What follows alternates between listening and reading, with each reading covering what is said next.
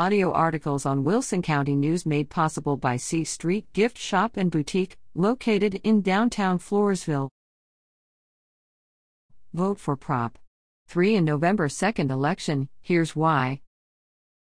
Early voting is now underway for the November 2nd constitutional amendment elections.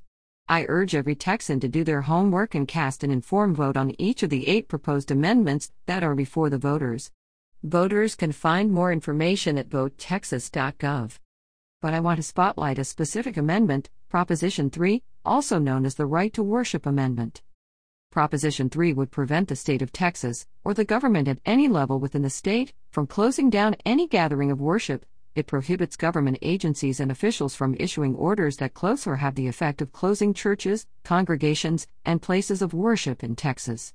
Proposition 3 also further secures the Texas Freedom to Worship Act, passed during the 87th regular session, by preserving it in the Texas Constitution.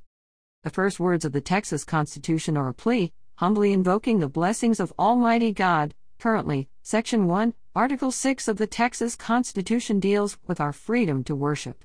Some legal scholars believe that this should have been enough to prevent local government from regulating or closing religious services during COVID. Obviously, it wasn't enough in light of the actions by some local government officials in Texas who tried to close church worship services, and some pastors being threatened with jail for violating local orders on public gatherings. Section 6 was originally written to prevent any citizen from being compelled to attend a religious service, so many local politicians and bureaucrats limited its interpretation to just that. The passage of Proposition 3 will make it crystal clear to government at any level that they have no right to interfere with religious services. It will be a guaranteed right of every Texan under our state constitution. With Proposition 3 as part of the Texas Constitution, the local head of a church or the governing board of any religious body will have the power to decide what is best for their membership when it comes to public health, and the needs and desires of the people they serve when it comes to religious worship, as it should be. Section 6 was not enough to prevent government interfering with the worshiping practices of people of faith, whether they be Christians, Jews, Buddhists, Hindu, or any of the other various worldwide religious faiths. Proposition 3 will clarify this and make it crystal clear in our Texas Constitution that no government or political subdivision has the right to shut down, interfere with, or prevent any Texan from participating in worship services or attending church functions. Each proposed constitutional amendment deserves each voter's full attention.